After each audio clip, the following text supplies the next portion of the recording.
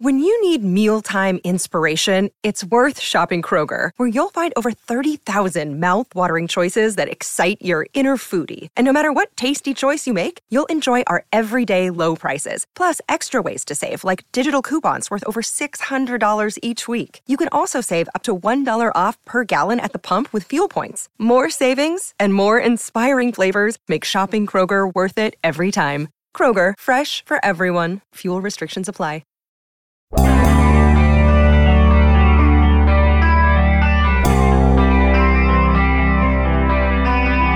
Hey, listen, if you want your hot takes, if you want your, top 5 quarterbacks of all time lists and whatever else, you're free to go to talk radio. You're free to go somewhere else.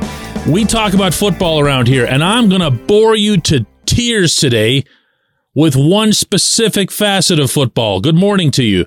Good Thursday morning. I'm David Kovacevic of DK Pittsburgh Sports. Boy, if you still listen after that one. And this is Daily Shot of Steelers. It comes your way bright and early every weekday if you're into hockey and or baseball. I also offer daily shots of Penguins and Pirates where you found this. Listen, it's a football show.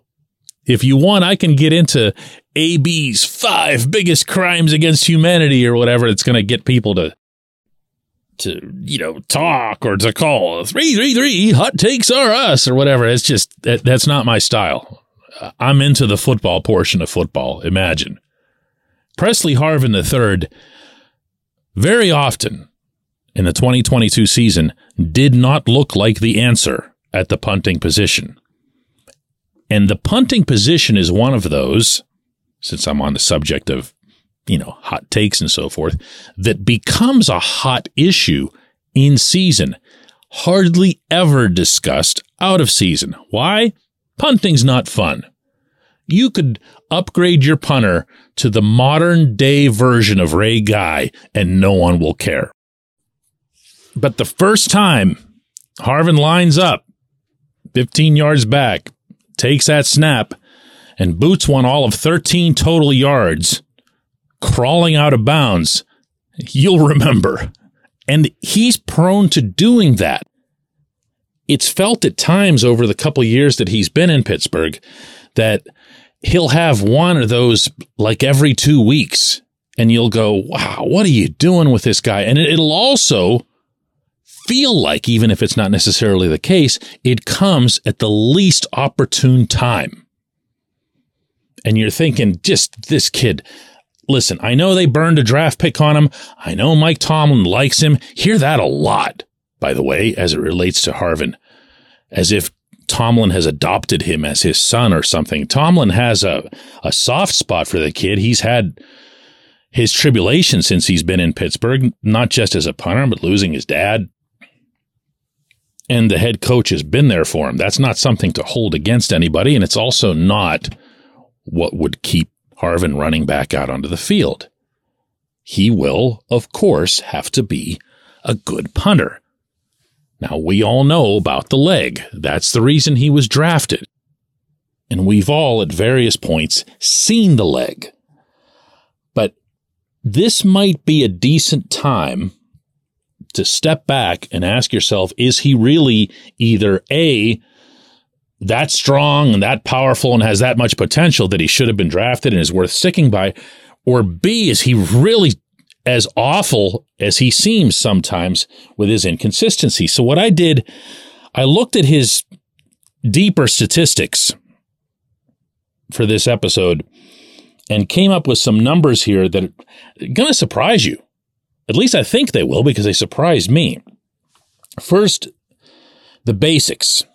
The main stat that arises with punters and has for a long time is plain and simple average distance. He ranked 28th in the NFL with an average punt of 44.5 yards. Now, that I was going to say it doesn't mean anything. It means something, because if you really boom a handful of them, your average is going to go way up. There are situations you're trapped inside your own, somewhere inside your own 20, you really want to get monster kicks off. But there are other circumstances. So that's not a great number, no matter how you cut it up. What punters themselves, and Harvin will do this himself, will tell you is all that matters is net, because that's a team stat. That means, of course, not only how far you kick it, but how much is given up in return, literally in the return. And Harvin's net punting is 41.1 yards. That's 21st best in the NFL. It's obviously a lot better than the other figure, but still not great and probably not worth a draft pick.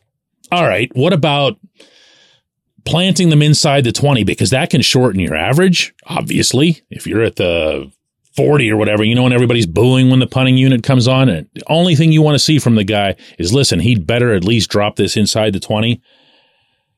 Harvin had 20 of those in the 2022 season, and that ranked 25th among punters. Still not very good. All right, so he stinks, so challenge him, right? They're going to challenge him. They're bringing in people. They do it at every camp. There's always an extra kicker and always an extra punter, at least one. And they go, for those of you who aren't regulars at Latrobe, they go to some separate field every once in a while during the practice. They'll all come onto the main field and participate with the full special teams, but for the most part, they're staying off by themselves. And because they can't extend their legs and wear them down, there's a lot of those practices where they're just like kind of not doing anything. But Harvin will have competition.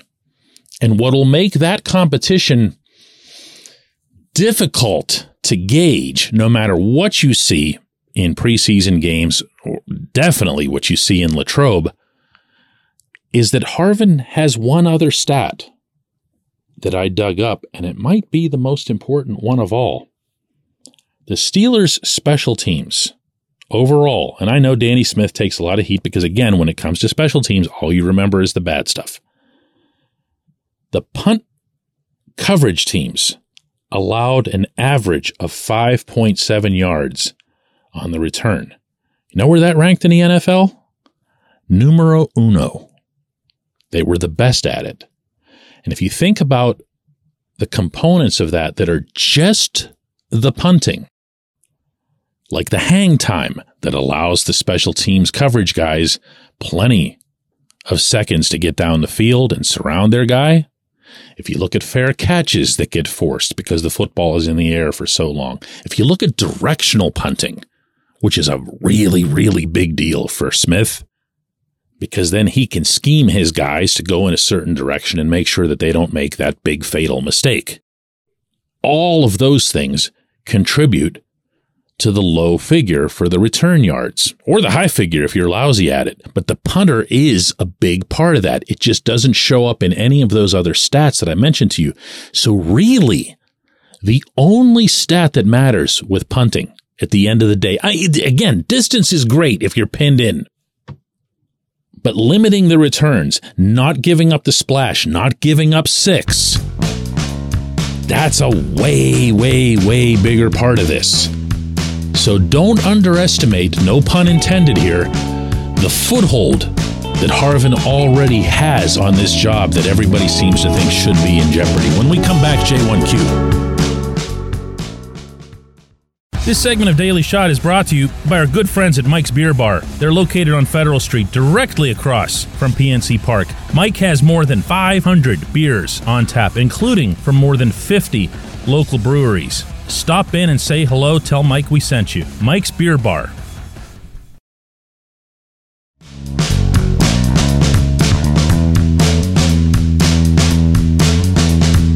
Today's J1Q comes from Matt, who says, DK, I actually had a dream last night that the Steelers were sputtering on offense, and I was yelling at my TV, "Fire Matt Canada!"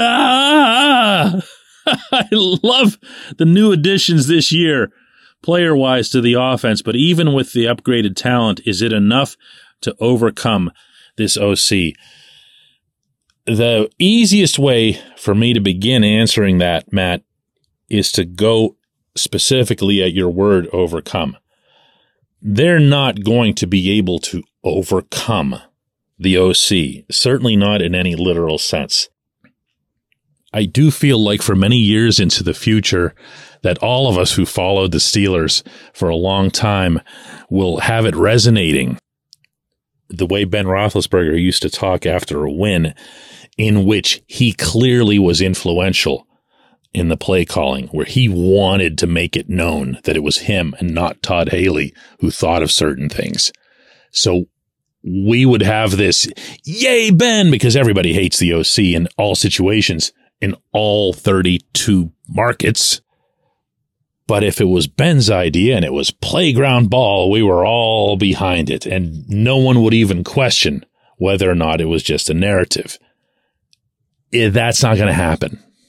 So there's not going to be an overcome. There's not going to be, oh, I've seen all the various conspiracy theories just about how and why Kenny Pickett was able to find Najee Harris breaking into the end zone for that pass in Baltimore to win the game in the final minute. And, play was called and they executed it. And okay, that's that. That's what this is going to have to be. It's going to have to be boring, meaning the answer, meaning the scenario. You're not going to see, let's really work around this guy and whatever. Even if that's not what you're asking, Matt, I feel like it's worth addressing here. Are they going to be able to overcome his lack of imagination, his lack of aptitude for charting NFL wide receiver routes, his lack of aggressiveness in adjusting to an opponent in general, or even at halftime to something that the opponent is throwing at that's throwing you off? The answer to that is no. It's just a flat out no. You're not going to see the talent take over to the extent that it would overcome, to use your word again, lousy coordinating. Football is just way too scripted. It's just got too many pieces that are required to move in harmony for a single play to succeed. Never mind a drive, never mind an entire game, never mind 17 games. So this coordinator is going to have to be part of that, or not. He can get fired. But if the players themselves, never mind the pats on the back that come for Canada from above, as tepid as they are, they do exist. When you hear it from the players, when the players say, we've looked back at 2022 film, and we see the mistakes that we made, and we know and we believe what would have happened in a positive sense had we executed those plays that are there, I'm inclined to believe them, because I'll also hear it from them off the record. I'll also hear it in a context where a year ago I might have heard, wow, what are we doing here? And I don't pick up on that stuff anymore, at least not yet. So if you want to be skeptical about Canada, stand in line. I'm in that line too. But there will be no separating the players from Canada or Canada from the players. The offense has to succeed, and it has to succeed in concert with the coordinator. I appreciate the question. I appreciate everyone listening to Daily Shot of Steelers. We'll do another one of these tomorrow.